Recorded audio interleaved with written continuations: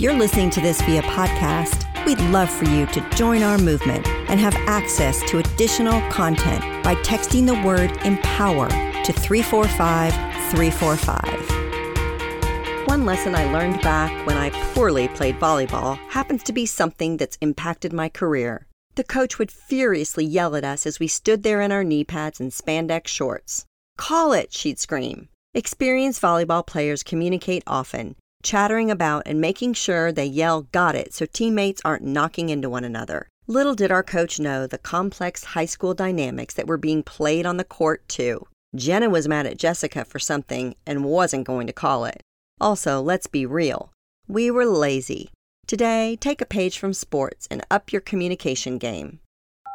Spoiler, we're talking about a badass volleyball player today who transitioned. Volleyball has long been seen as a woman's sport, though any able-bodied person, besides me, can be a superstar. As we begin to realize that gender is fluid and diversity in sports is needed, people are doing more studies on what it's like to be a trans athlete. In 2015, a study concluded that trans women who underwent treatment for lower testosterone levels didn't perform better in competitions against other women than they did when they played in men's competitions. Tiffany Abreu grew up in Brazil and started playing volleyball at 17. Born a man, she transitioned to a woman in 2012. 5 years later, she met all the qualifications to play in the Women's Volleyball League. Her acceptance into the league caused controversy in her home country, in part because people have a heck of a lot of preconceived notions. One of those notions is the idea that Tiffany is inherently stronger. A coordinator for transdisciplinary gender identity explains that the one thing that might differentiate Tiffany from other women is her training. For example, a men's league may offer different techniques and approaches to volleyball compared to a women's league.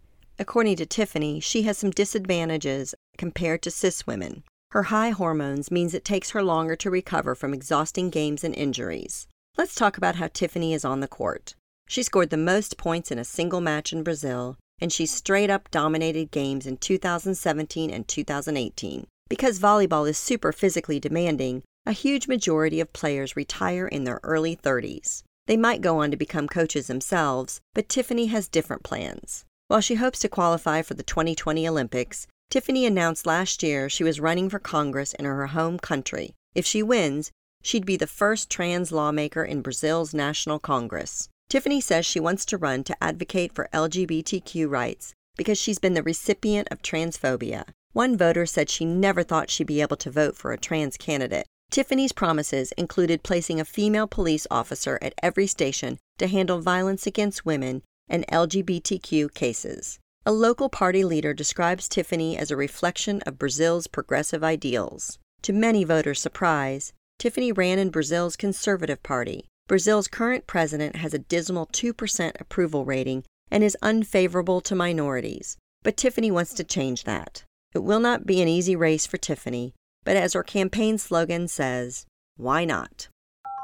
Tiffany Abreu said, "People like me need to occupy spaces in national politics in order to govern in LGBT people's interests and also to reverse the stigma about trans people."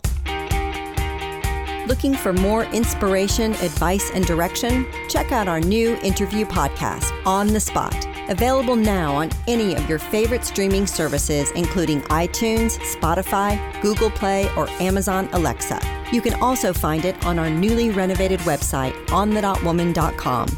I go in-depth with some of our most intriguing on-the-dot women to watch. We are focused on your success, so let us know what you think by chatting with us at On the Dot Woman on Twitter, Instagram, and Facebook. We'd love to hear your voice.